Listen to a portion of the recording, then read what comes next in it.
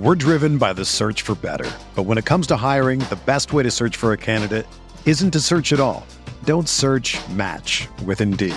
Indeed is your matching and hiring platform with over 350 million global monthly visitors, according to Indeed data, and a matching engine that helps you find quality candidates fast. Ditch the busy work. Use Indeed for scheduling, screening, and messaging so you can connect with candidates faster. Leveraging over 140 million qualifications and preferences every day, Indeed's matching engine is constantly learning from your preferences, so the more you use Indeed, the better it gets. Join more than 3.5 million businesses worldwide that use Indeed to hire great talent fast. And listeners of this show will get a $75 sponsored job credit to get your jobs more visibility at Indeed.com/Blue Wire. Just go to Indeed.com/Blue Wire right now and support our show by saying that you heard about Indeed on this podcast. That's Indeed.com/Blue Wire. Terms and conditions apply. Need to hire? You need Indeed.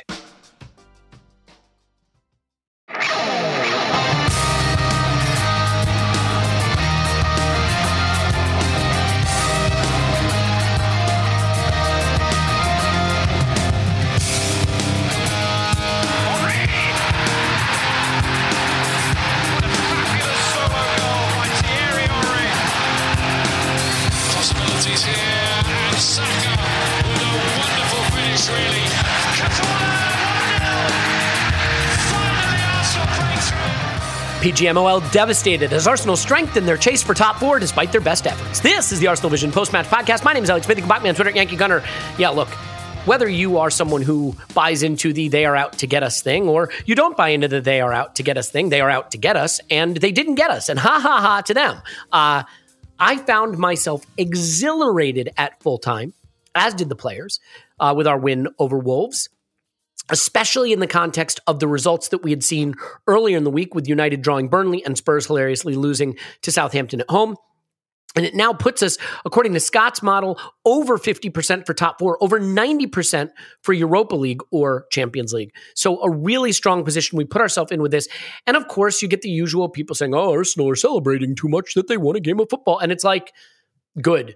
You know, all of this stuff just means we're relevant again. And I've longed to be relevant. I was saying the other day, like, it's been a while since I was that gripped by the last few minutes of stoppage time that I was hiding behind the couch, that when the minute the game ended, I brought up the table just to double check the points again. Like, it feels good to have that investment. And I actually think, and we'll come on to this a little later, that maybe Michael Oliver and the weird red card thing did us a bit of a favor. And we can talk about why that might be in terms of how it strengthens what we now have to do. Because we have another 9 days off before we play again, if you can believe it. So that's the preamble. I do want to say that we did a really, really fun full season data review, breaking down every player in all the top four competitions over on the Patreon side. We did it in video and audio, but the video has full graphs and charts, and Matt from Giant Gooner did it. And I just really enjoyed being able to sit shotgun while he walked through that. So if that's the kind of thing that tickles your fancy, that's over there on the Patreon side. If not, we got you right here. And here with me now is Paul. You can find him on Twitter at Pause My Pants. Hello, Pause. Woohoo! And Clive, you can find him on Twitter at Clive PFC. Hello, Clive. Hello. Some good snaps of Tim enjoying himself on the ride home from the game last night. So he'll be joining us on a podcast in the near future, as will Scott, of course, and many others. But for now, I think, look, this was a game that I never expected to be an easy one. Wolves defensively are very good. Their results recently in the league have been very good. They've played close to a lot of good teams. I mean, they lost only 1-0 both to Liverpool and City home and away. They have some big wins at home. They drew 0-0 with Chelsea. They have not been an easy side to break down. And this was one for me that was like, by hook or by crook, get the result, because we've been off for 18 days. We don't have Tomiyasu, but otherwise we're pretty much, I think you'd call it full strength. And I did like what Arteta did picking Cedric, because he was able to leave White and Gabriel in their preferred positions. And overall, I think we might come to Cedric later as someone who deserves a little praise. But Paul, in the opening stages of this game, I actually thought it was a game played at a fairly high level. We were doing pressing, but pressing the way we do. And one thing Matt highlighted in our data review is that we are near the bottom statistically in terms of a metric called aggression. And aggression measures the amount that you commit a defensive action within 3 seconds of the opponent getting the ball. So like a tackle or a foul, an interception, something like that. But that doesn't mean we don't press. But the way we press, Paul, is we cut off passing lanes. We cut off angles. And I actually thought that we were doing that pretty well. And actually, Ruben Neves in particular, maybe a couple other guys, Wolves were doing a really good job of moving the ball quickly, switching big, and getting around the press. And so the opening stages of the game, I thought, was us trying to pin them back, them doing a nice job getting out, and then us recovering and defending. And that was sort of the initial pattern. And I saw people getting frustrated.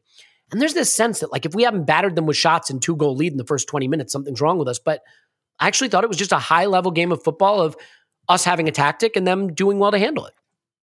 Yeah, I think it was cat and mouse. I think the way I often think about our pressing is they don't have this show in the US, but they have a show called One Man and His Dog. And you got a sheepdog, and he's chasing some sheep around the field. And he's not chasing. He crouches down, he moves them along. You know this one, right, Clive? You've seen this show? Oh, yes. So it sounds really dull. So explain it, please. It sounds really dull. Yes. But like the guy starts off, he's got the dog beside him. The sheep are like a quarter of a mile away. He whistles. The dog pisses off down to where the sheep are, runs behind them, crouches down. Then he moves them along through some obstacles, around a tree, between some gates. And then he has them kind of positioned between a pen that he's trying to get them in, the dog is. And the dude's still like a quarter of a mile away, whistling and giving him some nudges. And then the dog works the sheep into the pen. Now, what he never does is savage any of the sheep, attack them, get them by the throat, wrestle them to the ground. And that's basically our pressing. We're pushing them towards the sidelines, into bad spots, bad places to progress the ball, so they put it out to touch. We often get the ball back from a throw in. That's the nature of our pressing. We don't go in 2-footing anybody. It's not super aggressive. We're not trying to force turnovers directly. So that's what we did in this game. And it doesn't always look high pressure, but it's effective.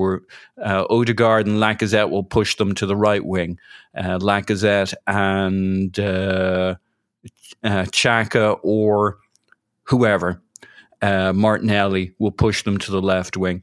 And yeah, it was a good game of cat and mouse. The one thing I'd say about the first half and why I would recognize some level of frustration was our quality was low, except when it wasn't. So lots of guys made mistakes on the ball for no great reason apart from we haven't played for 15 days. Tierney, Odegaard, Partey, Xhaka, Gabriel, all loose when we kind of had the ball and in possession. But the one thing that stood out to me was there were movements of real quality in the first half, 4 or 5 where we got it right, we clicked and we passed it through them. We moved it through the lines from one side to the other side.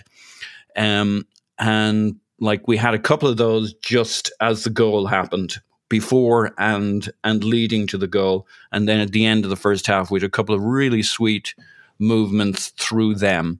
And that's kind of what gave me hope that our football is there, it's back. And again, coming into this game, like you said, I expected Wolves to be good.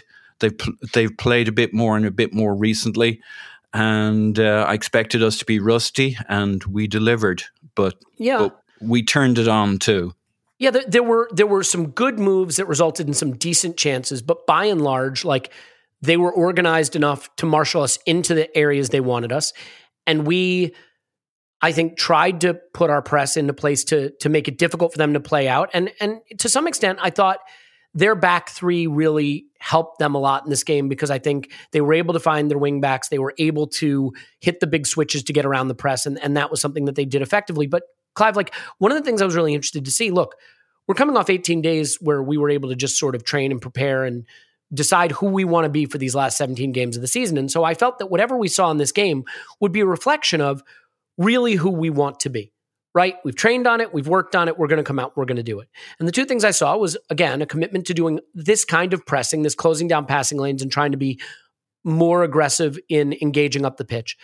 But the other thing that I thought was really interesting is it does seem like we're going to more of, now I call it a 4-3-3, but I think you are right in pointing to it being a diamond. It's just that the top of the diamond is a striker in the sense that Partey plays the deepest in midfield and Xhaka's more left 8 than double pivot now, and Odegaard's more right 8. And that's an interesting transition. Now, I'm not convinced it is a role that Xhaka is totally comfortable with. By and large, I thought this was sort of a 6 out of 10 Xhaka game with one 10 out of 10 moment that saves us the point. So we absolutely have to praise him for that. That header was sensational. But I'm curious how you think of this evolution, in terms of maybe why we're doing it, what it opens up, and if possibly that left 8 where Xhaka's playing might ultimately wind up being someone else's role.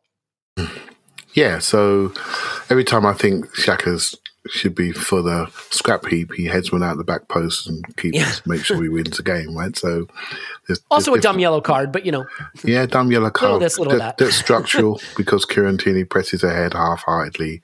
He's caught in left back again on his own. I mean, how many more times are we going to see it, right? So I seem to be one of the. Obviously we all look around Twitter and there's lots of good analysts out there, and I don't see many people calling us playing a diamond, and I think we're playing a diamond. I think it's really clear to me. But with most diamonds, what you have your 2 forwards playing inside the fullbacks, not on the extremities. So we have a diamond, but our 2 killers are literally chalk on boots. So and this is what overemphasizes in my mind when we have the ball and Odegaard comes into the ball, an 8-10 role, we don't have enough oomph or weight or anything in the middle. We're stretched out, which is great, and we're asking those guys to travel inside and combine and do 1-2s and get the next phase into the box, which is it's very challenging, this structure. I like it from a distances point of view. I think we're quite a light team. So you regain strength by keeping people closer together. But I think we're asking a lot of our wide forwards. You look at Liverpool in a similar shape, but look at the lanes their forwards play in. They just play one lane in, and of course they're closer to goal, much more of a goal threat. I'd like to see us go more to that a little bit more if we could. And I think it's something that's it's making me look at certain people and say, well, you can't do this job. And so I do agree with you, Elliot. I think that left...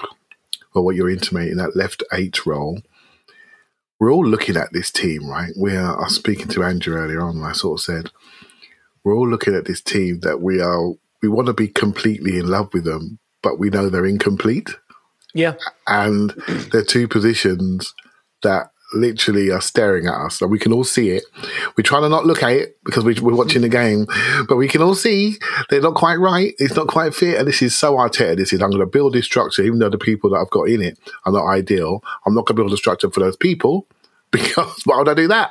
I'm trying to build a house that's going to last for a long time, and I often feel he's not just building a team to qualify for the top 4. He is building something to stay in the top 4. And that's something we have to get to grips with, because we're just thinking, we want to qualify. Why we got a striker? He's thinking, when I build this team, it's not going anywhere. It's staying here. I think this is a real challenge for our brains because the opportunity is right there for us. And so yeah, the shape we're playing, we just need the personnel and to really make it work. And so what we're going to do now, naturally, we're going to look around our wonderful deep squad. We can look around and look at alternatives and say, could he do it better? Could he do it better? And that's the journey we're going to go on. And as soon as we drop a point, that journey is going to become acute, because what we're doing right now is slightly different. I like it, but it also tells you that there's an obvious next step phase in this team to make us a lot better. Yeah, and I think we know what it is. It's certainly what one of those things is. And maybe let's not just get there quite yet. Paul, one of the things that I thought maybe was part of the reason we looked a little bit less exciting, exhilarating, dangerous early on is a lot of stuff got funneled down the left. And while I thought Martinelli was playing well, he was tigerish, he was winning the ball back, he was doing all the things we like that Martinelli does, we weren't really getting Saka involved as much. And so they were able to pretty much funnel us out to the left and shut down our attacks from that side. But then a couple of times we get Saka involved, and he's just such a unique player. And the way he can beat a man, beat 2 men, find space, forces players to stand off him, it's really so impressive. And so there were a couple of nice moves involving Saka, and they led really to our first threatening opportunities, our first big openings, at least if my memory serves. I'm curious why you think maybe we struggled to get Saka into the game early. I mean, part of it was I was wondering is is it Cedric being there and not really necessarily wanting to play through that side as much initially, or something Wolves were doing? Why do you think it took us a while to get Saka involved? Because I think when he got on the ball, we obviously, as you would imagine, look a lot more dangerous. Yeah, well, I mean, part of it was just spilling the ball unnecessarily, which we absolutely did in the first half, and it probably took away 50% of our good opportunities and possessions, and so you're dealing with a lower number of situations to say how many were down the left and down the right. But I think the other factor is the left side is where we attack with speed. It's kind of our direct route. It's got Tierney, it's got Martinelli, Xhaka's going to spin it. The right side, if you think in terms of who we normally have there, is going to be Ben White, it's going to be Tomiyasu, Odegaard, Saka in a zigzag party, and they're going to it's going to be much more the tiki-taka side that does something clever if we're building up that side. But actually what very often happens is we go up the left and then switch across the play to the right-hand side, and that's where you see Odegaard and Saka mincing them. Kind of when we had our good possessions in this game, that was a lot of what happened. We came up the left at speed to destabilize Wolves, and either with a cross that came to the other side or Martinelli spinning the ball to the opposite wing to Odegaard, we'd suddenly have them kind of destabilized. We switched possession. Saka, Odegaard start their triangles. Cedric often tucking in, overlapping a little bit. As you said, he had an okay game. If he played at this level for the rest of the season when he's a backup, we'd probably be okay with this. His cross that Lacazette didn't get a head on was really sensational. I mean, that's a missed opportunity. Yeah. And he can be a very good crosser. But what I liked was he didn't get it right all the time. His mixing into the triangles was pretty good. And that's why, back to your point on Saka, why didn't we see more, if you like, volume? I think they were ready for that part of it. Like, he's such a danger man. He's so good, never wastes a possession kind of thing. But they were pretty well set, and our challenge is to get up the pitch. Basically, we successfully moved kind of between the thirds by coming up the left and then switching to the right, and that's where we saw Saka kicking in. Saka, Odegaard. Both had some really good combination moments in the first half and early in the second half. That was kind of where we looked like we had him on toast if it was going to happen. Yeah, and I mean, I think a couple of things too. Like on the right, there was one move where Odegaard played a little 1-2 with Saka and played him in, and I think that was a cross back for Lacazette, who hit it straight at the keeper. But on the other side, and this isn't me picking on Xhaka, it's just the way the game played out. There were a number of opportunities where Xhaka got the ball between the lines in that more advanced position, and Martinelli made the run in, off the shoulder of the right center back in the space vacated by the wing back, and Xhaka tried to play between the center backs. The pass, the sort of through ball between the center backs for Martinelli to run in, and he just didn't get the weight right, a lot of them. There were a couple different ones where it was just too easy for the center back to cut it out, or it was a little too heavy. So just a few little missed opportunities there, and something that I think as we do more of it, maybe he will get more comfortable in that role. I also wonder if, that's a position that maybe Smith Rowe occupies from time to time, or even Samuel Lokonga. So we'll see how that develops. Clive, you have a thought on that? Yeah, you know what? I had the same thought about how do we develop this position, and it comes back to what we're going to be. You said that earlier, we've been away earlier, and what we're going to be. So we've all been focused on the fact that we've lost a key forward, shall we say, and we're all thinking we need to find ways to score. I'm wondering if we're looking at this wrong. Yes. And it's all about how we defend. It's defence first. And we're going back to the old 1-0 to the Arsenal potentially, because defence is what we have rebuilt. We're incomplete in the forward areas. And although we want to see progression and shots and chances, I'm just thinking maybe if I'm the manager, maybe thinking, I know I can solidify and stabilise this team. And from there, I've got forward talent that I need to focus on being efficient on the scraps that they get. And as you know, possession is not everything in football. And So I'm wondering if we're slightly looking at this the wrong way around and where he's going to go, and I'm the same as everybody else. I want to see Smith Rowe play. Got to get Pepe on the pitch. I want to see, because I look at the game and I want to see threats. I want to see people running away from my goal, because my heart rate goes down. When they're running towards my goal, then it goes up, right? So I want to see the same thing as everybody else. But I'm wondering if we are comfortable at our position, comfortable dealing with people, and then working on broken field play transition, which is basically who we are and have been for a few years. So yeah, it's very interesting, Clive. I've been thinking on that myself, but I kind of came to the conclusion not so much that it's about defense first. I think it's about being able to build from the back first. Control, being secure, but also controlling the game so that we have the ball, we have possession more and more as we get better holding on to it. And I don't think we're there yet. We're barely a 50% possession team, I think.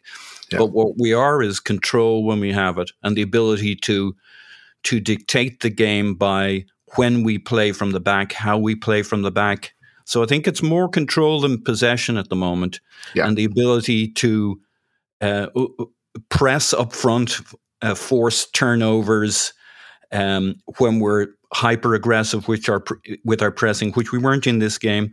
The ability to build from the back up the sides, switch it, and get into dangerous positions in transitions.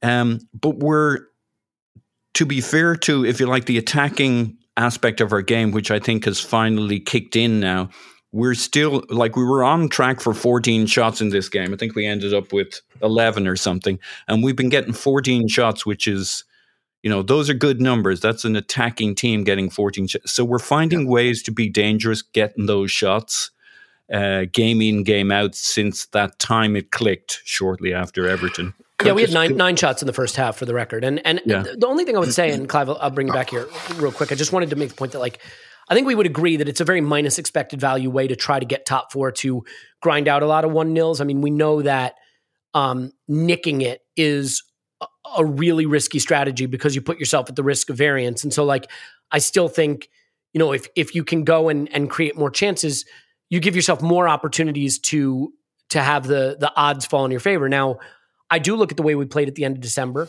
and even against City, and I think this is a team that's capable of creating a lot of chances even without the center forward that we need. And maybe the switch to more of a diamond or 4-3-3, however you want to view it, I think is intended so that when we do have the ball, we have more people to give the ball to, and more people occupying spaces between the lines and at the top of the final third, so that we can have the ball there more often. I see us now controlling a more advanced area of the pitch than we did earlier in the season.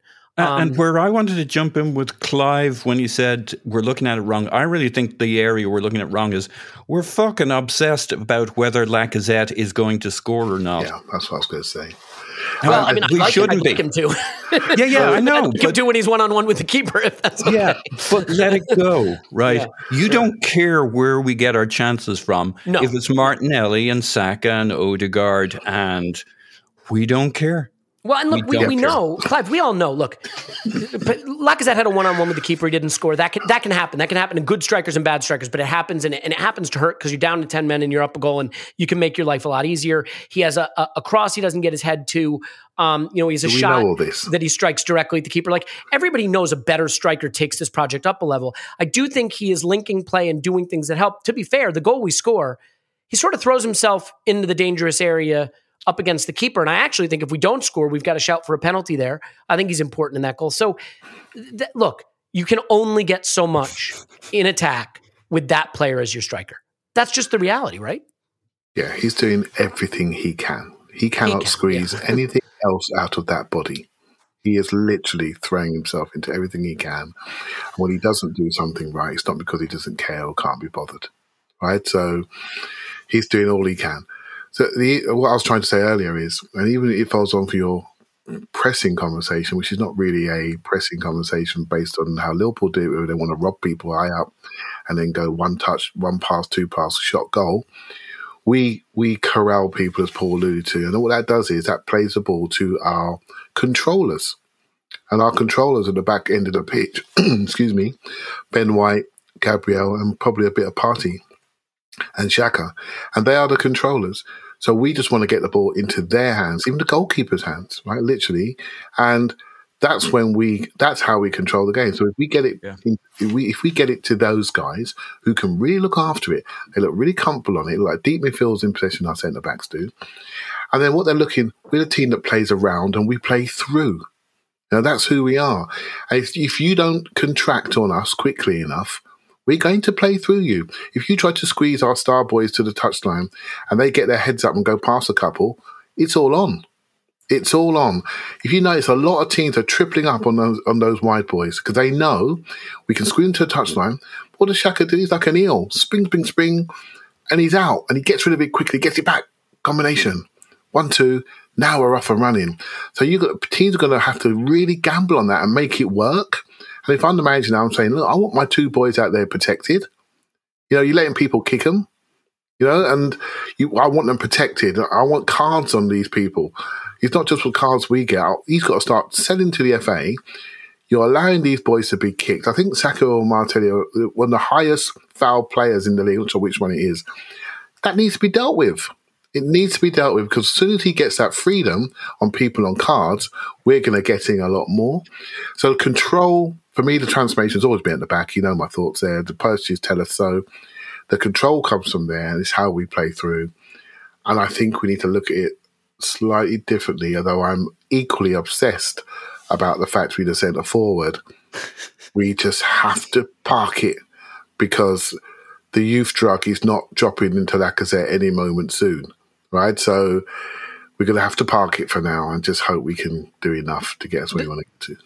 The funny thing is, my biggest criticism of Lacazette, forget the missed chance. Like, again, even the best strikers will miss chances. It's painful and he has to score it, but it happens. It's, to me, the single biggest flaw in his game is just how rarely he gets his shot off in the box. We had a number of moves during a good period in the first half and the really good period to start the second half where we got the ball to Lacazette in the channel, in the box, where he could have taken a snapshot. He could have pushed it out of his feet and taken a shot. And shots from inside the box, what do? They rebound. They deflect and go in. They fall to Martinelli at the back post. And how many times did he feed it back to Odegaard, feed it out to Saka, feed it out to Cedric? And that's the thing that I think missing from his game for a player who used to be a really great striker of the ball and who liked to get his shot off. He does not get his shot off. The only time I see him take a shot, honestly, is when he strides onto it and hits it first time. If he has to collect the ball, he's not going to shoot. And that is, go ahead, Clive. My only thought is, and it's just the way I sort of look at the game, and apologies that no everyone looks at it like I do, but I sort of know him. Do you know what I mean? And I sort of, my mind sort of closes down on the players that are in the 30s or late 20s who have already told us who they are. And I look at that area of the pitch, I say, okay, who's here for a bit? The Odegaard guy's here for a bit. Smith-Rowe's guy here for a bit. Saka, Martinelli. Where have they got to go? Because their games, how they transform, are going to transform us, right? We've got a £72 million player on the bench. Is there any juice left in that orange? Can we look at him and manipulate him into this game, into this system, into this team? Because he can shoot and he can travel and he can cause danger. That's not a bad ingredient to have. Is he any good anymore? Is he invested as a manager, invested in him? That's the sort of stuff in my mind. I think Lacazette is doing an unbelievable leadership role, which has football limitations that I think we all know. And I can't see it changing, Elliot, to be honest, mate. Yeah. You want to hear a great piece of data that I get from Matt from when we did the data review? I love this, okay? Alexander Lacazette is in the 67th percentile for touches in the box. So for a guy who drops in a lot, that's not bad, right? Yeah. He's getting touches in the box. He is in the 4th percentile for shots. Yeah. 67th percentile for touches in the box.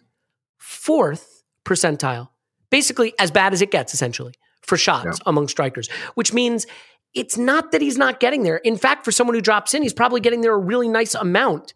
He is not converting those touches into shots. Can I say something? Please do, Paul. So, we're still getting 14 shots, right? on average per game. It's almost like it's by design. Okay. And I feel this way, like, don't get me wrong, I'd love an upgrade on Lacazette. He could be more deadly. Anybody could be more deadly. What he does that's good is actually what's important to us at the moment. He's getting Martinelli, he's getting Saka, he's getting the guys into position. And I really do think, I just think for the next 16 games, don't drive yourself nuts over it. Drive yourself nuts over it during the transfer window in the summer. This kind of works for us. And I think there's two areas of the pitch. This works for us in attack. It's almost like he pulls out of the center, he withdraws, he collapses that area, which opens it up for the other guys to get in behind. And they do. And we get our shots. Why are we worried? We're getting our goals. When Lacazette plays, we average 2.5 goals per game when he's our striker. Unlike when Aubameyang played, when we averaged about one goal per game. Now, again, small sample size. Who was missing when this guy played? But for now anyway, I'm like, it's a watching brief. I'm not going to lose my shit over the fact that it's not Lacazette scoring. It's not Lacazette getting the shots. I don't care. I'm an Arsenal supporter. I like good football. I like us getting shots. It's all mostly working most of the time when he has the players around him to play. And I think midfield's like this too. Same deal with Xhaka and our midfield, right? In fact, Partey and Xhaka. Partey didn't have his best game ever yesterday. Xhaka certainly didn't. But every time those guys play together in midfield, we're basically good, even if they're not that great. Even where we need to be for now. Where we need to be for now. We're solid and it works and the structure works. Yeah. And the star boys get to be star boys. And I guess that's who we are right now. Yeah. I would summarize it this way, Paul. I would say every single person listening to this podcast knows the two positions we want to improve. We can't do that till the summer. So can we be good enough with who we have? And I think we just about can, Yeah, and I don't think these guys shouldn't be criticized or we shouldn't. I just think I see a lot of obsession as if this doesn't get fixed out there in the Twitters, if Lacazette doesn't score, it doesn't matter. Lacazette may never score another goal for us as long as the other guys do. I think that's possible, yes. It might even be the plan. I don't want to hijack the podcast in it, but I think please do. This is why last night I sort of had a little focus on Odegaard. Because I'm looking almost everywhere else but at Lacazette because I know what he's doing. Do you know what I mean? And I think there's room to get more out of Odegaard and maybe Smith Rowe, for example, or maybe Smith Rowe. I think there's room there with intent and emphasis on not just your XG build-up and creativity, but how many shots are you having, son? Do you know what I mean? I think there's opportunities there to be a bit more aggressive in the last third. And when you have a striker that's a non-shooting striker that's fitting, that's got the number 9, that's got his number 9 on his back, and we've accepted that, and he does other things for the team which are intangible, then the guy with the number, who's playing almost like a number 10-ish, but he needs to really be aggressive and get in there. That's my opinion anyway. Can I ask you a question about that? Because you mentioned it last night. I was thinking about this. One of the things that may be an issue, and I'm curious if you see it this way. I watched last night what Odegaard was doing, and Lacazette drops in, and as a result, he's often arriving in the box late. Now, think of a more traditional striker role. The striker makes the deepest run, and the number 10 or the 8 or whatever makes the second man run, and so the pullback comes to him. When Saka beats a man and pulls it back, the pullback's going Lacazette is making basically the second man run. I don't know if it leaves as much room. Do you see what I'm saying? Odegaard winds up a few yards further higher up or further back in the pitch because Lacazette is almost making the run of a second man run, a later run, which means I'm not exactly sure. I mean, here's the crazy thing, right? Odegaard takes as many shots per 90 as Lacazette. Now that's not saying much. It's about a shot and a half, but could if we had a striker that was maybe getting to the back post or the near post or whatever it was, then would you see more of Odegaard arriving late and and getting those shots from pullbacks and stuff? Yeah, if you think about the goal that Odegaard scored, I think it was Everton. It was a cutback, but there was a forward ahead of him, that collapses the defence. And this is the problem. They both want the cutback. And so the coaching message would be, got to be more aggressive in the last third. You've got to be more aggressive. You've got to run through, complete your runs. Don't run and stop, complete them. It's something that we talk about a lot in the football that I'm involved in. Don't complete your run to the back post, complete your run, collapse defence, create 2 lanes for a cutback. But you've got to complete your run. And then Saka can come off the side, Martinelli can come off the side and whip the ball in first time. But you don't have that aggression at the point. I don't care if you get it, but just complete your run, drive people back. Don't always wait for the perfect moment for you. Sometimes you've got to make a run for the defenders. And I think that's what we need to do a little bit more of. And I think we'd get better shot quality, Elliot. I know we're quite good at that after talking to yourself and Matt, or not talking to you, listening to you. I know we're quite good at that, but I want more of it. And that only happens when you run to distract. I don't think we do enough of that, in my opinion. Yeah, Paul, you want to add on that? And we will get on to the second half, the red card stuff and all that. That's really, I think, a meaty discussion. So I don't want to put that too far back. But you want to add on to this? Yeah, just quickly. Look, I think what we are doing is what Arteta tried to do when he had Aubameyang and Lacazette on the pitch. And we were all going nuts about why is Aubameyang playing as a left wide forward. Martinelli's that guy now. And he may not be a better player than Aubameyang or a better finisher, though I think he might be right now. Yeah, he might be right now. But he plays that role far better. He's your forward. He's the guy getting into the 6-yard box. He's the guy hovering for the shot.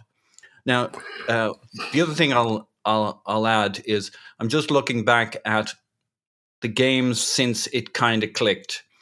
And so from FB Ref, here are our shots per game. So they have it as 12 against Burnley, 12 against Wolves, 20 against Burnley. This is working back through our games. Yeah. 7 against City. We can understand why. And that was a good game for us. 15 against Norwich, 21 against Leeds, 20 against West Ham, 15 against Southampton, 10 against Everton. We were poor. Yeah, we know that. 17 against United, 24 against Newcastle. We don't have a shot problem in the second half of the season. We just don't. I agree with that. Yeah. But I mean, and again, to be clear, I think the attack has, I've been saying this for a while. I think that what we last saw from Arsenal in the league before the weird January stuff was a team that can attack effectively, even if we don't have all the pieces collectively we want. Do I think that Lacazette going from 1 shot a game to 3 shots? In this game, by the way, Lacazette had 4 shots. And if you look at it, one of them probably should have been a goal. One's hit straight at the keeper. But I think Lacazette was dangerous enough in this game. The irony is, if Lacazette just puts away his one-on-one versus the keeper, right? We're probably saying, hey, he's important to the goal we score. He got into some good positions. He winds up getting in behind the defense, makes a good run in behind the defense and scores a goal. That miss definitely colors the conversation. I don't want to bog down here, though. Can I just say one last thing before? Yes, let's. What I want to do is bog down here. Can we stay on this topic? Yeah, because I think we're going to be doing this every podcast, Clive. You know that, right? It's going to be the Lacazette cast for the rest of the season. And I want to come back on Clive's point. It's not Lacazette because I know who he is, right? So the key thing is for me is Martinelli. We lost him for periods in this game. We can't lose him. Right? He's too good. No, we really lost him in this game. Yeah, but we can't lose him. He's too good. He's too far on the extremities for me. So you heard my chat the other week about the forward styles. If he's our wing forward and you have Saka as your outside wing forward, then he needs to be nearer the goal in his starting position. For me, we have a problem around left back space and left centre mid. I don't think it was a great Tierney game to that point. Yeah, I think we have a problem there. That's what I'm going to say. I think we're a bit leaden booted in that area, and I think we could do a little bit of oomph. Right, so how we do it, I don't see it in the squad, I'm afraid, but I think we have a bit more transition and speed and athleticism in that space. I think Martinelli's starting position would be different, and I think he could be anything he wants to be. We can't have him in situations by the touchline continuously. That's not going to work. We talk about a shot killer, shot monster guy. make him a priority in this team. You know, we just got rid of our 32-year-old captain, ex-captain. Make him a priority. Make sure he has rose petals all around him so he gets near that box. And other people got to carry the water for him. Right? Yeah, So, and for the record, the one thing, styles make games, tactics make games. I do wonder, we do like to overlap Tierney so we can push Martinelli, closer to goal. I do wonder if the fact that they had a back three and they had wing backs and we had to be more worried about the space behind Tierney meant he didn't get as advanced as he wanted, which meant Martinelli wasn't able to push his central. I do think we had a few situations where he got in those positions, as I mentioned earlier, where he could make the run he wants to make, and Xhaka just wasn't able to quite pick the pass. Two things. One, Thomas Partey, I don't want to get into it as a topic, but one thing I think about this role, I think Mikel Arteta is paying Thomas Partey a huge compliment, because I think what he's realized is this guy can control the center of the pitch for us. This guy can be the hub of our passing game. What he's giving him with this new system where Xhaka plays just a little bit more advanced is that the next ball is the ball Partey wants to play, right? Shift the ball to a foot and play it to a player ahead of him, advance the pass instead of everything being square. And I think it makes us a lot more press resistant. I think if you try to press us now, he's got two options ahead of him that you can move it and we're past your press. So I'm curious to see how that develops. Paul, before we hit a break here and talk about the second half, I listened to the Arscast and I know that they were a little bit critical of the long throw stuff and the towels and the Rory Delap, shades of Rory Delap. But I will say this. We need to manufacture goals any way we can, right? We're not going to be prolific. We're going to do the best we can. And sometimes we might be, but we know what the limitations are. I think our corner kicks have looked better. We get a goal from a corner. I think both Martinelli and Saka's deliveries have been excellent. We've mostly abandoned the short corners. We're putting in good in-swingers to, some big guys who are good in the air. But, if you got to use long throws, every time the ball goes out of play or there's a stoppage of play, it's an opportunity for you to do something you've practiced that gives you an edge against the defense because they don't know what that is, and you do. And if that's how we have to manufacture goals or opportunities, it didn't happen from the long throws, but I get that it's a little bit grotty and a little bit lowbrow from a football standpoint, but I like us trying to find extra edge anywhere we can. And if that comes from throw-ins and set pieces and corner kicks and stuff, so be it. Yeah, look, it's a whole area of a game. Liverpool have a throw-in coach. It is what it is. Yeah, it's like 30% of goals or something come from set pieces, either directly or shortly after. It's a whole area of the game you don't leave untapped. And I like all goals. I'll welcome them into my home and raise them as my own. I don't care who the father is. I don't care how they came about. If 1/3 of your goals come from those kinds of activities in areas, the 2/3 that come from elsewhere, you might be a goal up at that point. You can really start playing your football. As you said, we have a set piece coach. In his post-match interview, pitch side, Arteta talked about the importance of set pieces, and that's both ends of the pitch. We're very good at defending corners and free kicks. It doesn't feel like that after a game like that. You could pick 5, 6, 7 moments where it could have gone the other way and we concede, but that's every team. And we're good at it. We're good both ends of the pitch. We have Saka from one side. We usually have Smith Rowe or Martinelli banging them in from the other side so that they're in swingers. They generally miss the first man and get into dangerous spots. That's how we got our goal in this game. I'm all for it. And it's even if that's not the goal or the type of goal you love, the other goals you get because you're one goal up because you can play your football are the types of goals you want. And the movements that get us up the pitch as well to get yourself into those positions that you're taking a corner kick or whatever. There's some really nice play building up to that as we sweep through them and around them. The toothpaste is strong these days as we move from one end of the pitch to the other and gets us into those positions. Yeah. I could not be more for it. Yeah, and there are lots of ways you can create goals, but I don't think any of us would object to any of the goals we create. Imagine what it'll be like when we have a guy who can head the ball in the back of the net. I mean, we didn't have that with Aubameyang either. He was tall enough, and you add his hairdos on top.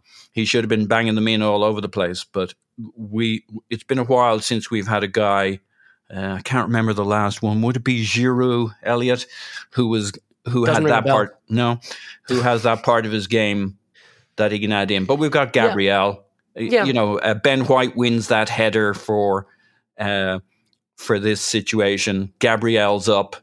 We got some guys who can head. It'll be nice when we have our Vlahovic, Dominic Calvert-Lewin, I don't even want whoever it, honestly. I don't care if we score headed goals or not. You can get them from set pieces from your defenders. I just want to, create more chances, take more shots, score more goals, however they come. Let's start to shift the conversation. And I think, look, we can shift the conversation. We can talk about, pretty goals, ugly goals. Did this one look quite right? Did that one look quite right? But the one thing that should look right are your privates. And the only way you're going to get there is if you're properly grooming.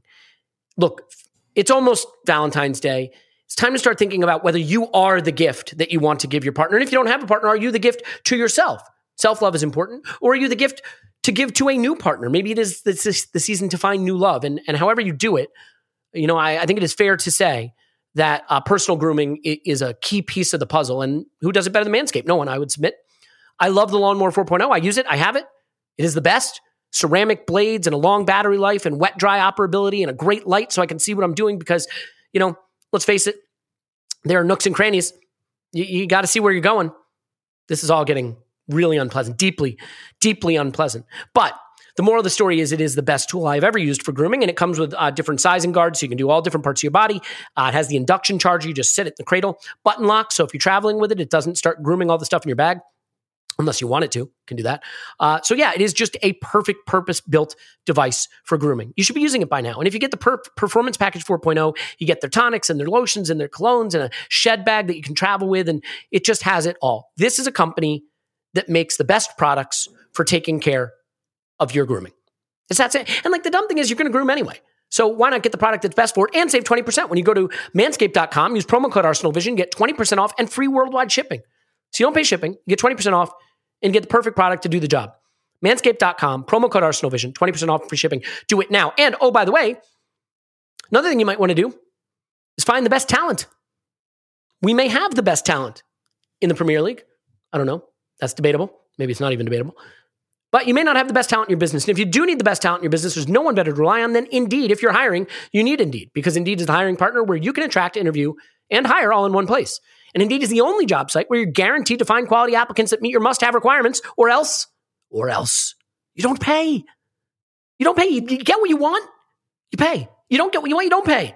Life should work like that. Usually doesn't, does with Indeed. Instead of spending hours on multiple job sites hoping to find the right candidate with the right skills, you need one powerful hiring partner that can help you do it all. Indeed partners with you on every step of the hiring process. All of it. Find great talent through time-saving tools like Instant Match, assessments, and virtual interviews.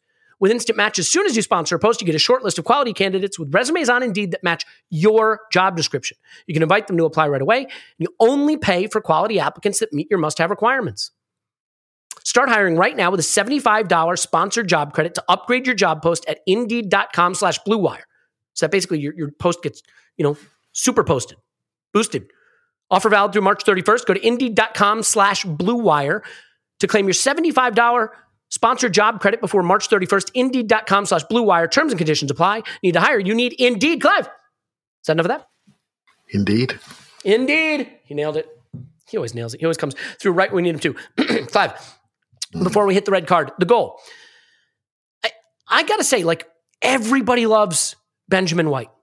Why wouldn't you? He's great. What a signing. Everybody loves Martin Odegaard. What a signing. Everybody loves Takahiro Tomiyasu. What a signing. I hear all about our signings. Maybe because we had a bad season last season. Maybe because it was a disappointment. Maybe because we were still going through the trials and tribulations of the ups and downs of David Luiz that we didn't really notice it, and Pablo Mari was still a thing.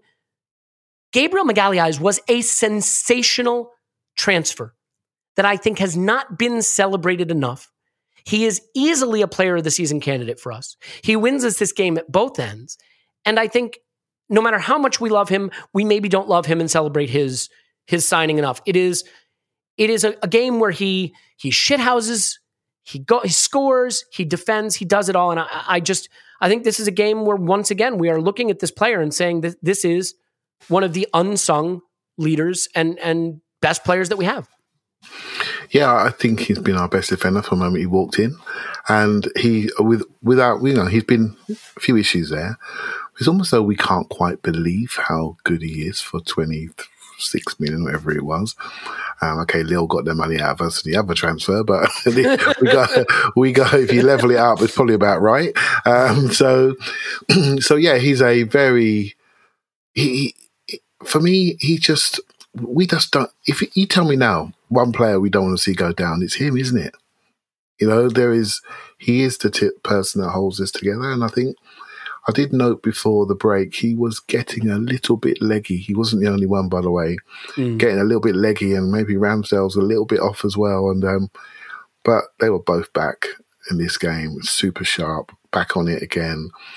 And what I like about him is he plays like he's always wanted to play for Arsenal, if that makes sense.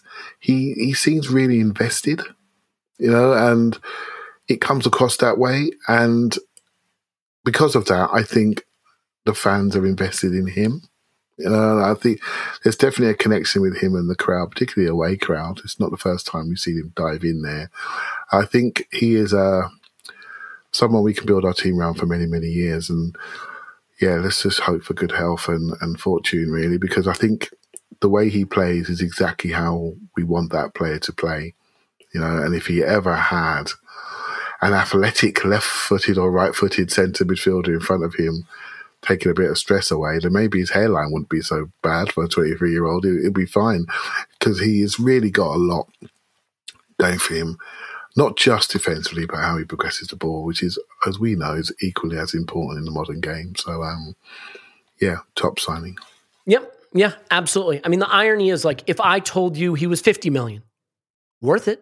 If I told you he was 60 million, and you're still probably saying worth it at his age, at the quality he's playing. Like, I just, for whatever the reason, I think the exceptional value we got from that signing has sort of flown under the radar while we've celebrated other really good signings, to be fair. But maybe because it was lost in the muck of what last season and some of the players we had there were involved with. But all right, Paul. So I'm going to say something controversial. I think up until the point where Martinelli gets sent off, I think Michael Oliver is having a good game by and large. Mm-hmm. Martinelli gets fouled early. Could have been a yellow card, in the first 5 minutes. He doesn't give it. Mostly keeps his cards in his pocket, tries not to show them. I thought he did a good job being a little bit, he gives Partey a yellow because I think he had let a couple others go and he felt like, you know what, I got to give a yellow somewhere. I got to keep the game controlled. I get that.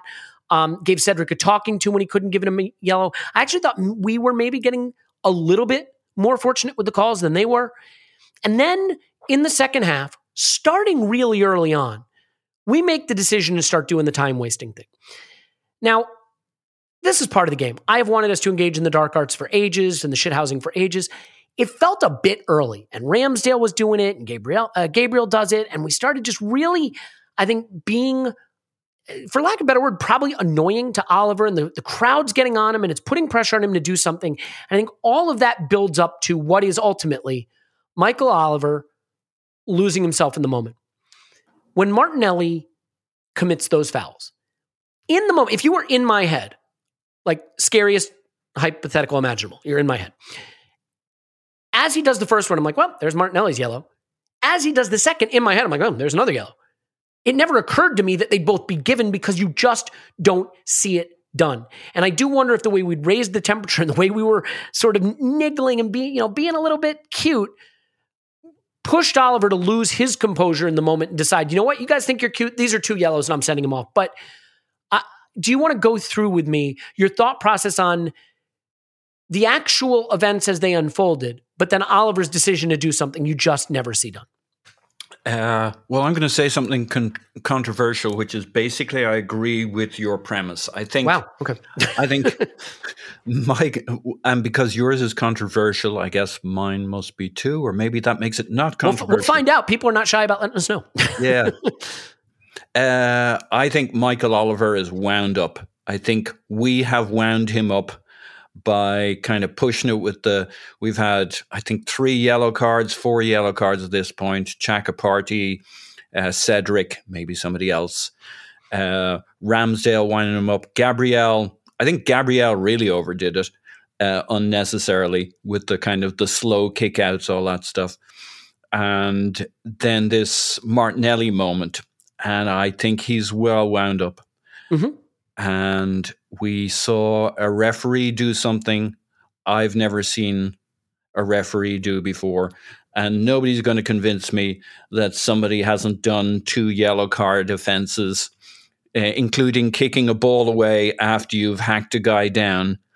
That doesn't amount to 2 yellow cards. We've seen it easily 100 times in the Premier League. It's just not something you store and call to mind. People have come up with a couple of examples, but they weren't actually equivalent examples. It was normally a yellow card, the referee has signaled it, and then another quick yellow card afterwards.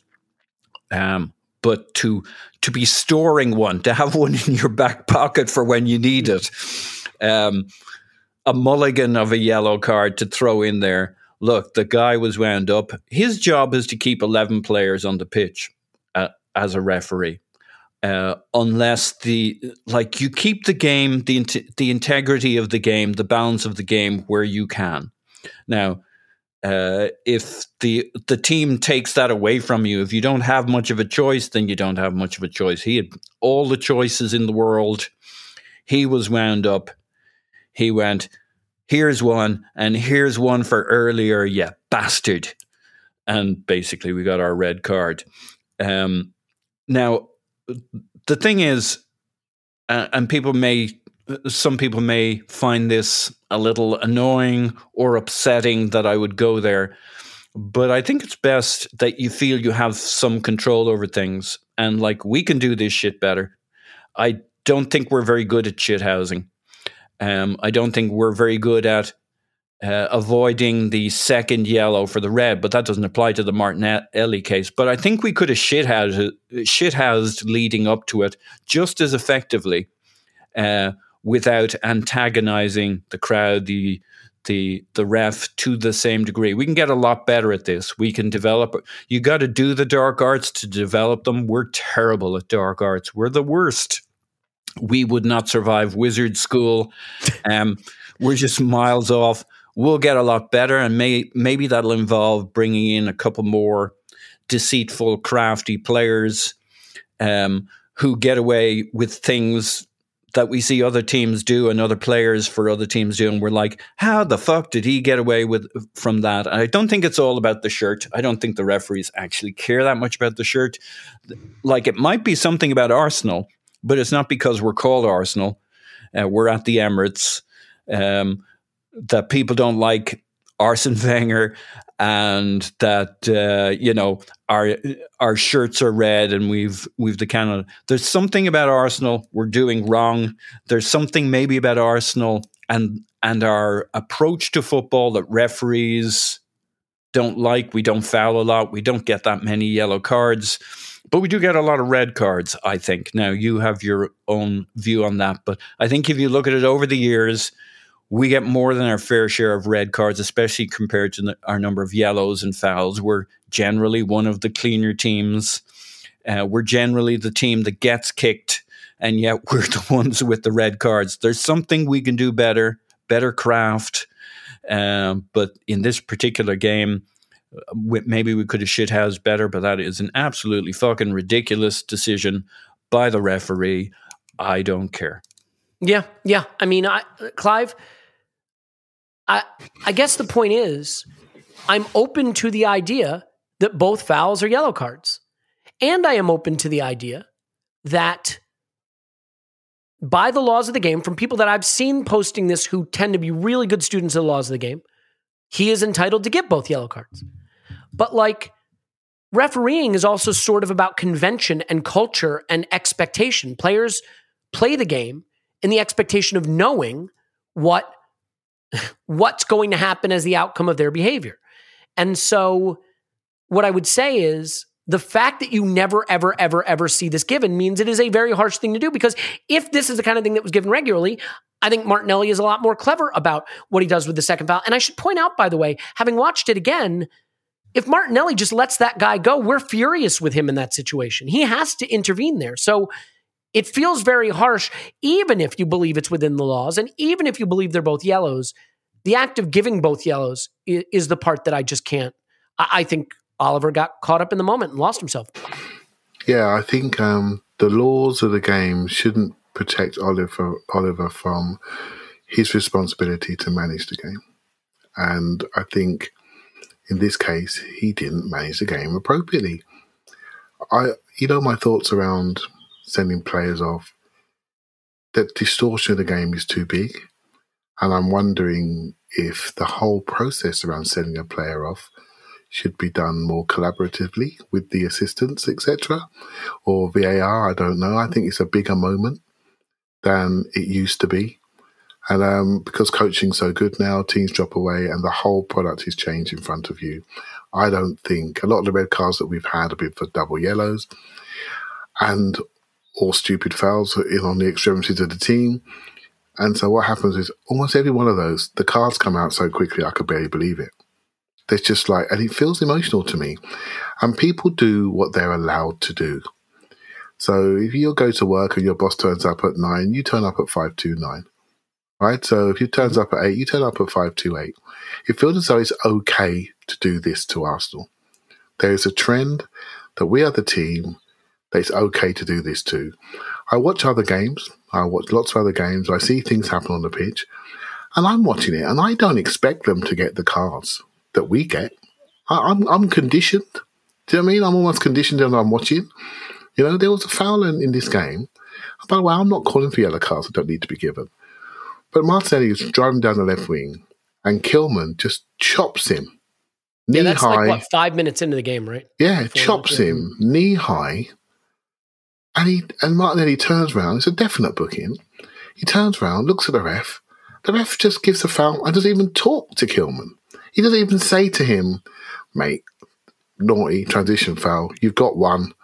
Next one." He just carries on. So Martinelli's thinking, geez, man, I've got no protection here. I've got some guy there, 6'1", just chopping me down the knee.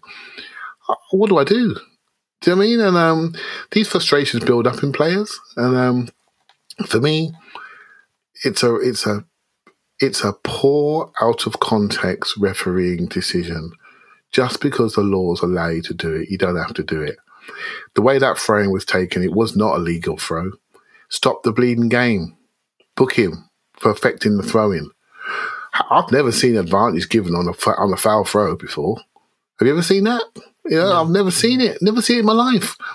Oh, I'll tell you what, I'm going to play advantage. What are you doing? Are you managing? It's almost like the last lap of the Formula One. Are you just managing it for effect to see what actually happens here? You can't do that. You can't do that. There are rules. You have to adhere to them. You can't manufacture some form of entertainment because you fancy it. And then if it breaks down further, I've decided now I'm going to pull on my knowledge of the game to affect the game. Who the hell do you think you are? Manage the bleeding game, give a yellow card and get on with it. Get out of the way because the players with the real talent, well, I want to see them. I don't want to see you. There's too much of that. There's too much of that. There's too much of that happening to us. And we've got to do something about it to not make it so easy to do that to Arsenal Football Club. Part of that is by standing up for ourselves off the pitch, by going to see the relevant organisations.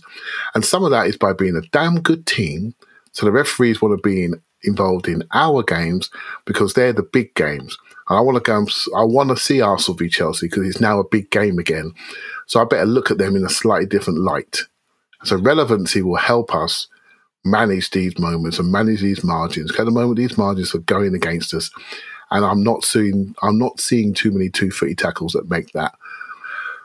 I'm not seeing too many 2-foot fouls that I can really look at it and say, you know what, that's us. That's on us. Don't always look at ourselves.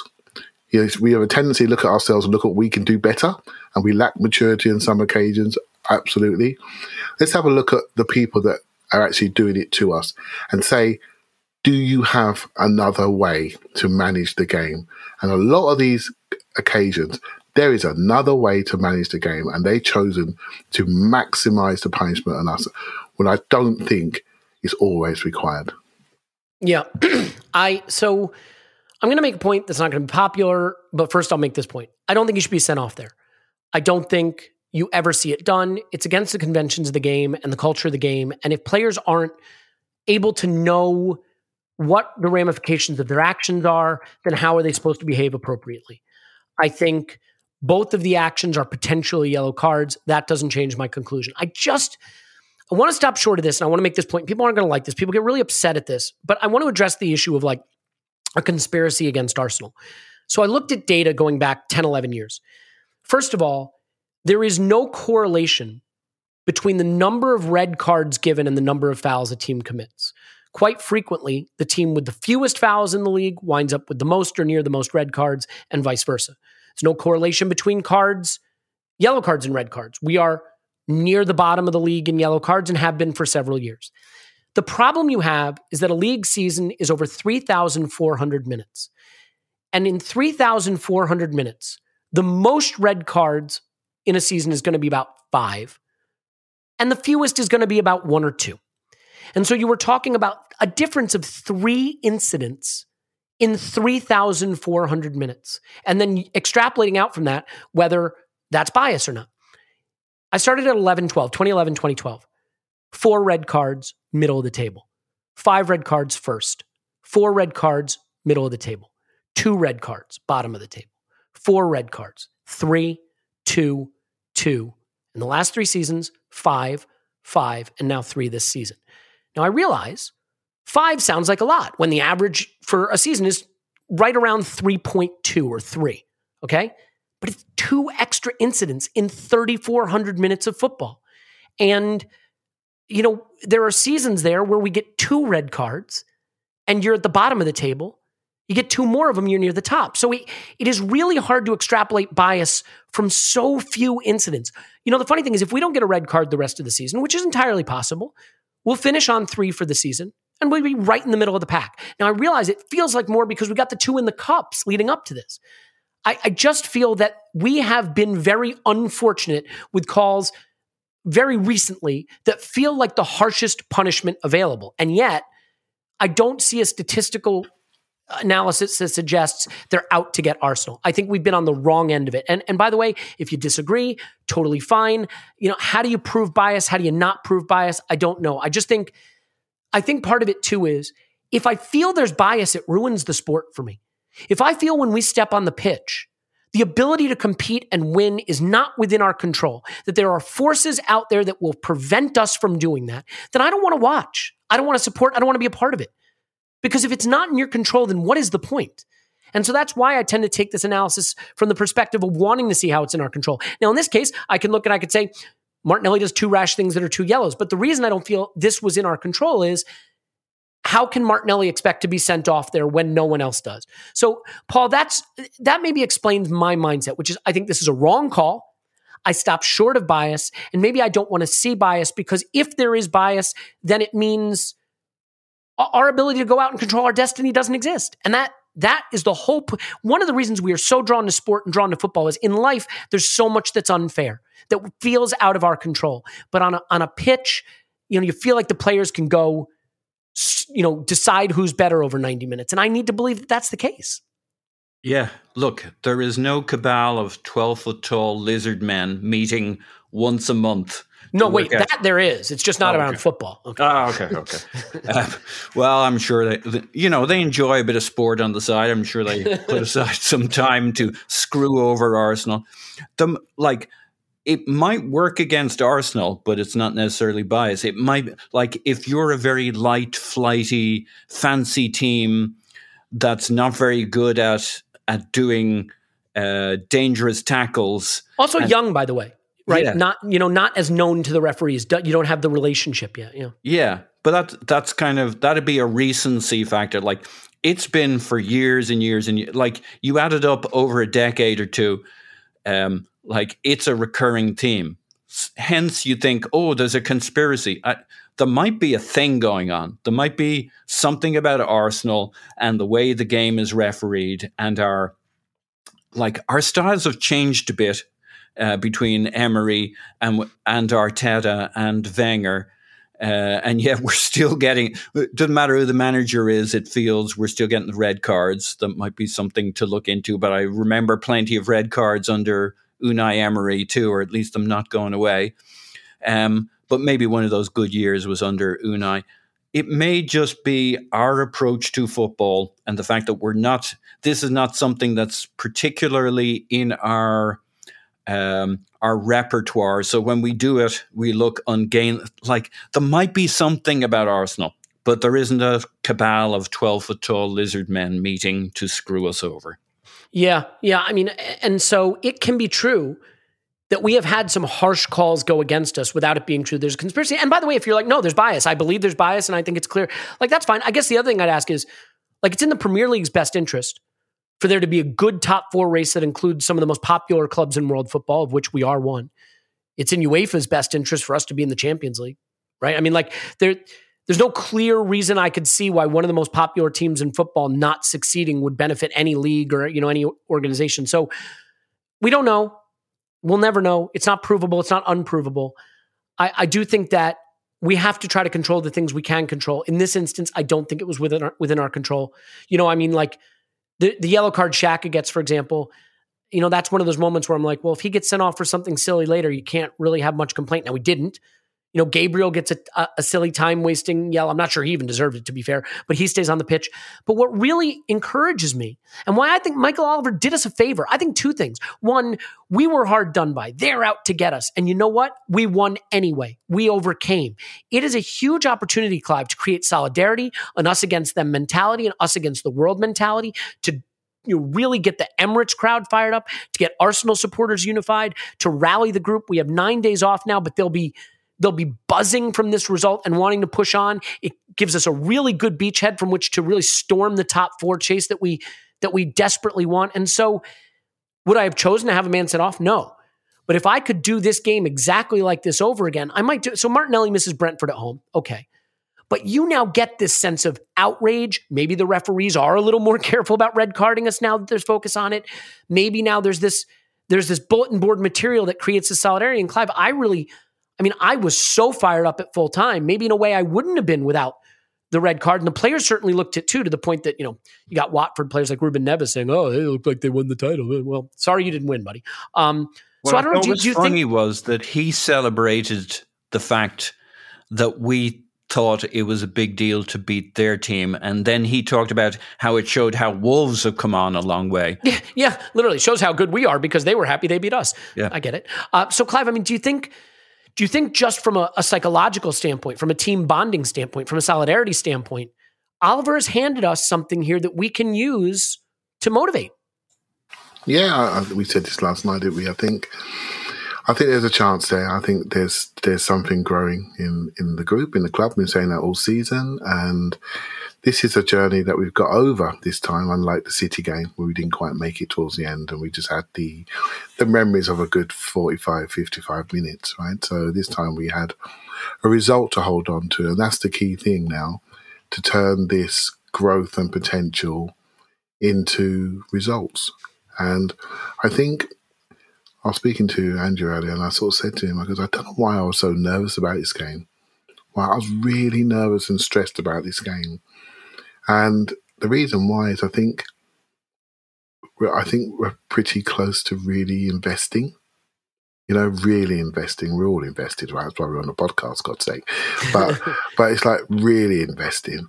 And we're close. We know this team is close. We can see it's much better than it was. We know just due to the age of the squad, it's going to be better still. We know where we're not complete. And we're trying to manage that in our own minds. And we are close, and it means something. And these decisions do mean something. We don't win that game last night. The Tony's podcast is completely different. It's completely different. And we'll be far more aggressive in our discussion about the things that have happened against us, right? And it's on a knife edge. I mean, if Xhaka gets sent off again, gets sent off again, that's the third time. What would the ban be? It'd be, 3 games, 4 games? I don't know. right? But it'd be a significant I can live ban, with that. No, I'm just kidding. right? And when those two guys play, whether we like them or not, Partey and Xhaka, we tend to win, right? So they're really important to us. As you said there, Gabriel, Xhaka and Partey on the yellow card, tiptoeing around the pitch, trying not to engage. We don't gain control because of their yellow card situation. We can't create transitions. We drop away. We're in a situation where the cards are dictating our ability to control the game, and engage the game. And it's like, this is a problem because they all know one more bad thing and I'm off. I'm not going to get the benefit of the doubt. So this is something that we have to manage this trend. We have to get ahead of it, manage this trend, and also make sure that we come out the right side, because we're in your world, Elliot. We're in the world of margins, right? And these margins went for us yesterday. But we need to make sure they go for us going forward. We've got to do everything in our power to make sure they go for us going forward, right? So unity is the word, mate, the word of the month.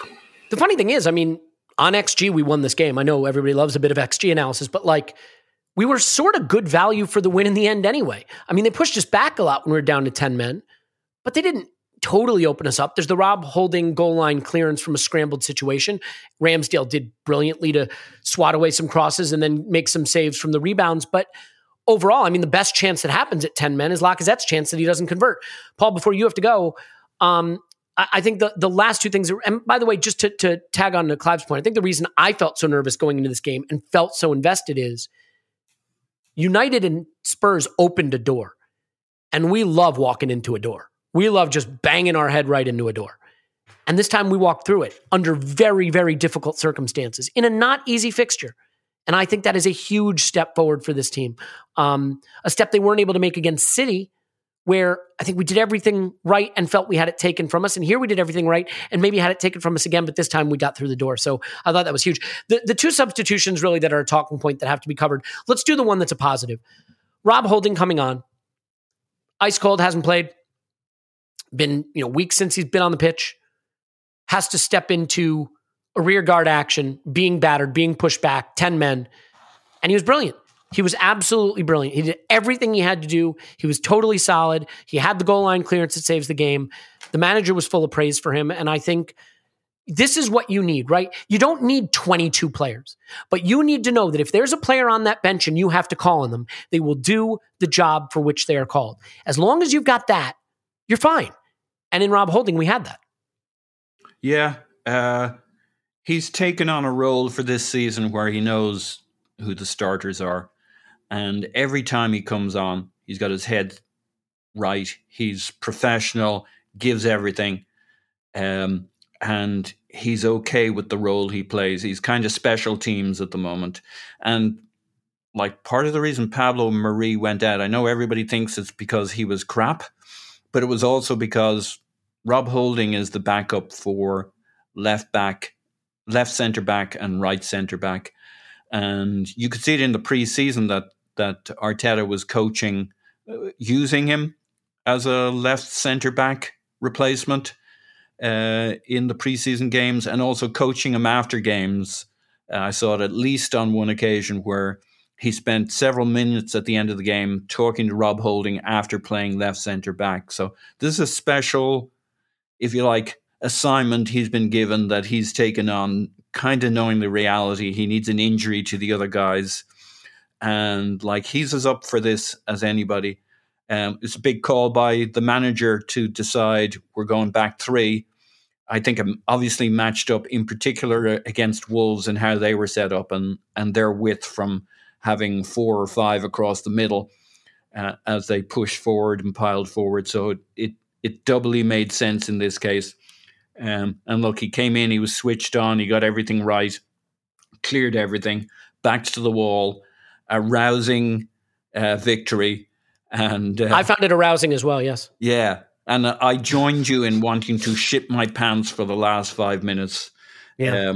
I don't want to have to do this anymore, but I think in particular what's different right now is this was a huge game for the run-in.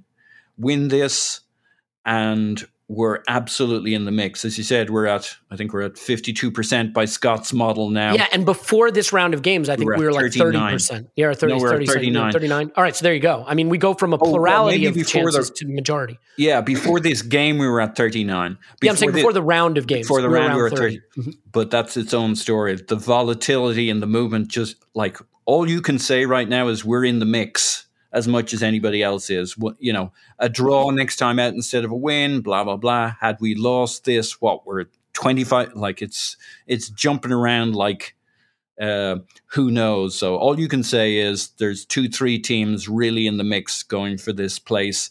And we won our game. Our heads are on right. We're feeling positive. We're feeling united. We push forward. And I have a good feeling about this team and where it's going. And I know we often talk about the season Leicester won. I didn't think we were going to win if they didn't win. I just didn't have that feeling about who we were in the second half of the season. I might have after that Welbeck goal, if I'm being honest. Yeah. but that was like a moment, a game. And yes, you can look back at it and say we could have, but I just did not feel that's where this team was heading. A game or two after that. And like this is, I think we come into this and leave this with a strong group with its the heads on right, a way of playing. I can see it. I can see it in this group. Yeah, and I think we'll leave it there with you. We got a couple more things we absolutely have to get to that I think are important. But Paul's on Twitter, Pause My Pants. Thanks, Pause. Woohoo! Yeah, and obviously leave your browser open, as you know. Clive, the situation. Well, firstly, I mean, people want us to be great. I want us to be great, but we're not great yet. But here's the thing: we don't have to be. We have to be better than a couple other teams that also are very, very much not great. And the job for the next 16 games is to be better than those guys. And I think we can be. Even if we can't be what we'd ideally like us to be yet, we can be better than those guys. So that's really the key. Now, I look, as great as Rob Holding was, there's a substitution I want to discuss with you because it just, you know what? You hate to have a buzzing moment where you feel so good at full time and there's so many good takeaways and you have to go to something that's maybe not as positive, but I have huge, huge issues with Nketiah's performance in this game. And I sort of wonder if it's the last time we'll see him. He came on against Burnley in a game we needed a goal, and I didn't sense the urgency. There were a couple times where he went down, he held his calf, he kind of stretched out his foot, he got up slow. This game, he never broke out of a jog. And I was looking at Twitter.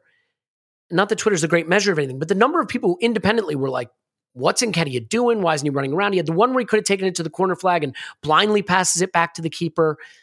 For a group of guys out there that were so united and so together in fighting and scrapping and scraping to get these 3 points, there was one player at the end of the game that didn't feel connected to that. And it's the guy who doesn't have a contract.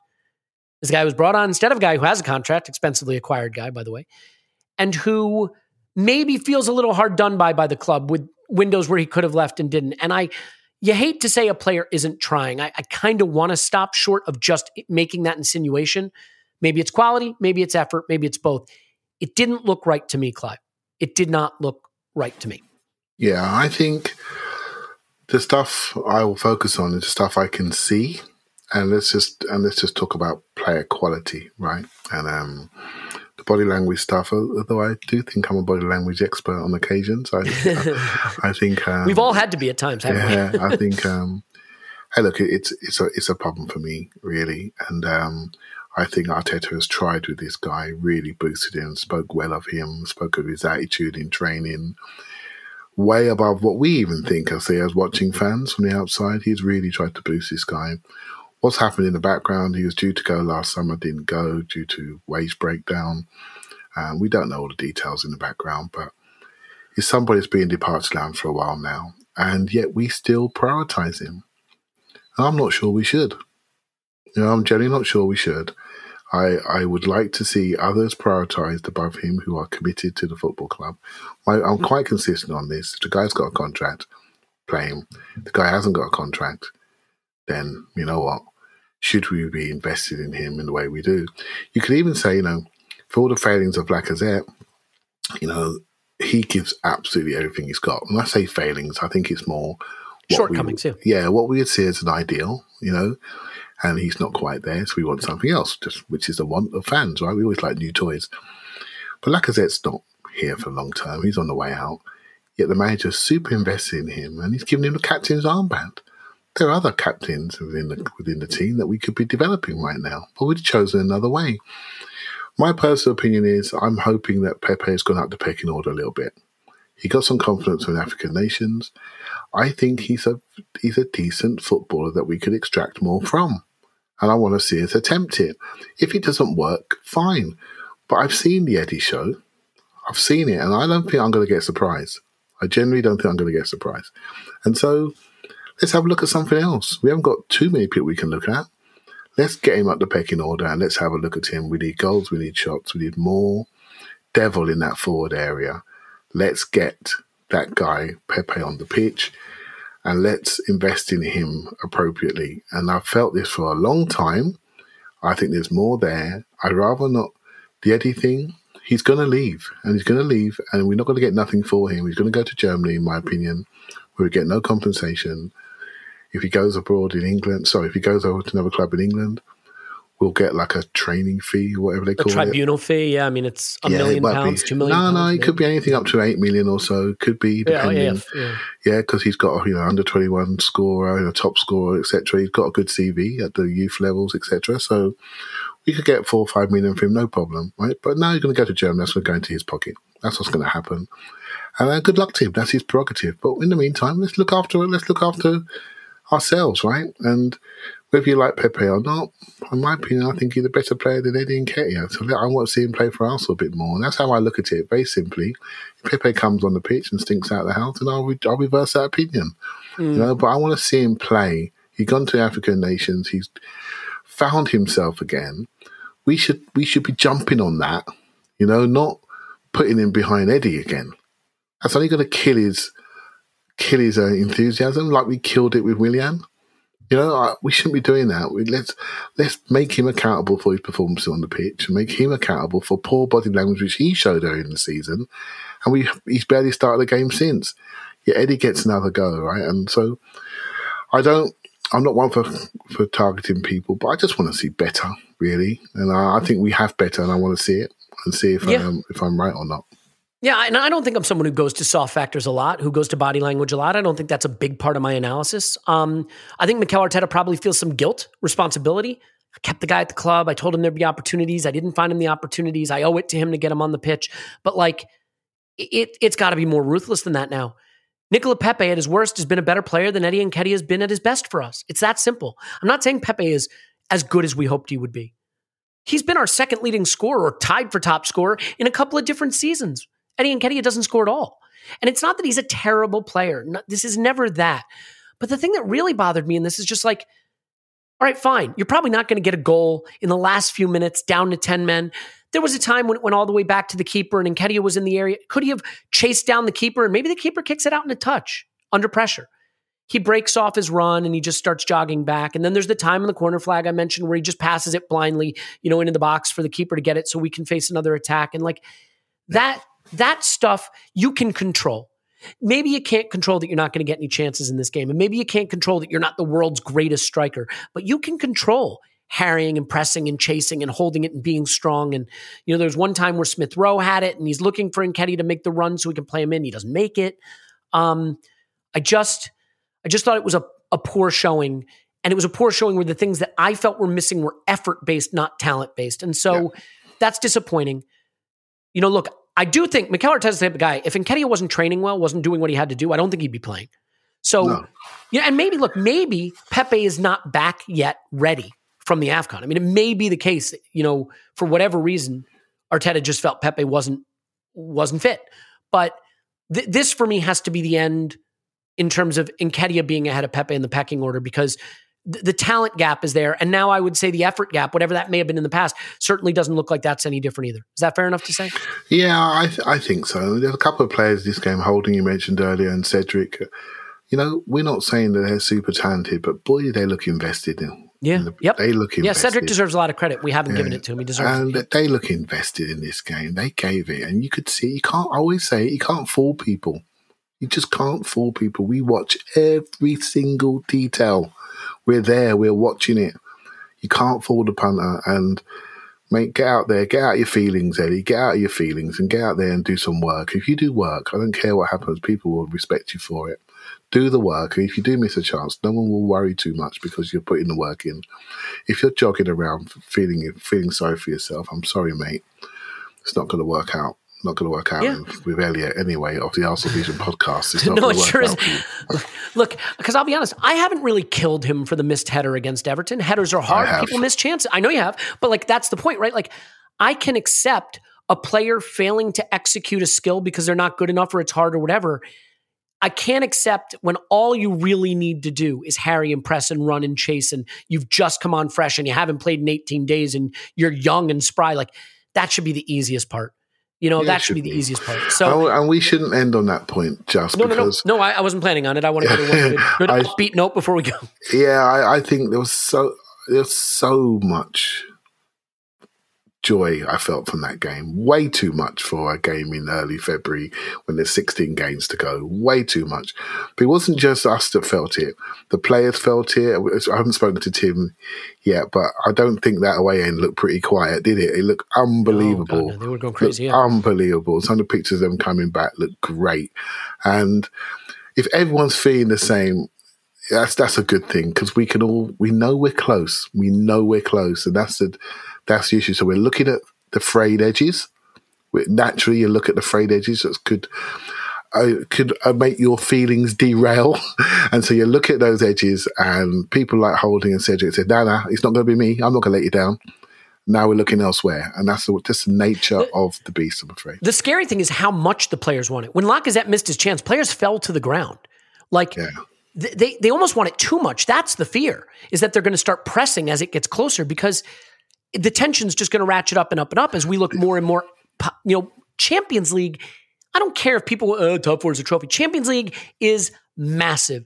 It is a return to where this club needs to be. It changes the kind of players we can add. It changes maybe the budget. It changes everything about the prestige and position of the club and restores us back to where we need to be. And like, the players clearly feel that. And you know what? Yeah. Normally you'd say, act like you've been there before, be a professional. These are 20-year-olds, 19-year-olds, 21-year-olds. It is a young team. And sure, you've got guys like Thomas Partey who have been there, but that's about it. Ramsdale's been relegated twice. This is a chance to go to the Champions League. This means everything to these guys. Yeah. And so I cannot fault them for celebrating that way and for needing it that much. And if anything, my only fear is, can they keep the emotion of wanting this so badly in check enough to perform in the moment? Sometimes emotion can fuel you to great heights. Sometimes it can crush you. And that is going to be the measure. But I think this helps so much now because not that it gives us a cushion, but it makes us really feel like it can happen. It makes it feel like Fortress Arsenal. I think that there's going to be a huge solidarity from this. So, Clive, that's it, right? Just control your emotions for these last run of games, and you can get there. Yep, I'm a big rugby man, and in 2003, Clive Woodward called it teacup, thinking clearly under pressure. That is a risk factor for us going forward, without a doubt. Can we think clearly when the pressure's really on? It's to be confirmed. We all know it, deep down, we all know it. We're hoping we can do it with this group. We need a break, and we don't need joggers. We need a break. We need a break of injury, health, and maybe squeezing a little bit more out of some talent that we maybe thought didn't have the talent, but they're invested. I'm hoping that's Pepe. We just saw it as Rob Holding. We just saw it as Cedric. Two players that I've critiqued over the last year or so just gave a magnificent performance and helped us get to the 3 points. So there's more in this group, and it's up to a manager to squeeze it out and work out who is going to take us there. And I'm not sure it's Eddie at this moment in time, but that could change. And I hope it does. This is the point. The margins are going to be really fine. We don't have a deep squad, but every player on that bench needs to be someone the manager can, have his number go up on the board and know he'll go out there and do what's needed to be done to get us the points. And I think he's got the players, but I think we maybe saw that group maybe close down even a little more in this game. So a huge result, a huge win. I mean, look, we lose Martinelli for Brentford at home. We have to find a way through that game without him, and I certainly think we can. And we have a long time to then prepare to really rally from this. They'll be tired. So what? They've got 9 days to get ready. I'm feeling really, really excited about the potential of where we can be. And again, are we great yet? No, we're not great yet. Do we need to be? We don't. Just need to be better than other teams that are flawed, and I think we can be. So we'll leave it there. Clive's on Twitter, ClivePFC. Thanks, Clive. Thanks very much. Rewatch, maybe? Wow, we've got a bit of time. We've got a whole week, right? We got time. So we'll do a rewatch. You could do 5 minutes a day. I want to get you to do a data video with Matt, like a rewatch data video. And then we do the rewatch and see if what the data told us bears out in the rewatch. I think that'd be fun to do. Yeah, I love that. I love competing against you data guys to see if I love it. They should be together. I know. I love to compete with you because you come with some great stuff and I want to see it test my head, right? So fantastic. All right, enough patting each other on the back. We'll leave it there. My name is Alex Smith. You can block me on Twitter, Yankee Gunner. Thank you so much, everybody. We really love you, and it's great to have the football back. It feels like it's going away now for too long, but the tension is certainly still in my body from last night, and I hope you're still enjoying it. We'll be back with more throughout I guess it's the weekend, so we'll take the weekend off. We'll be back next week. We love you, and we'll talk to you after Arsenal 10. Brentford 0.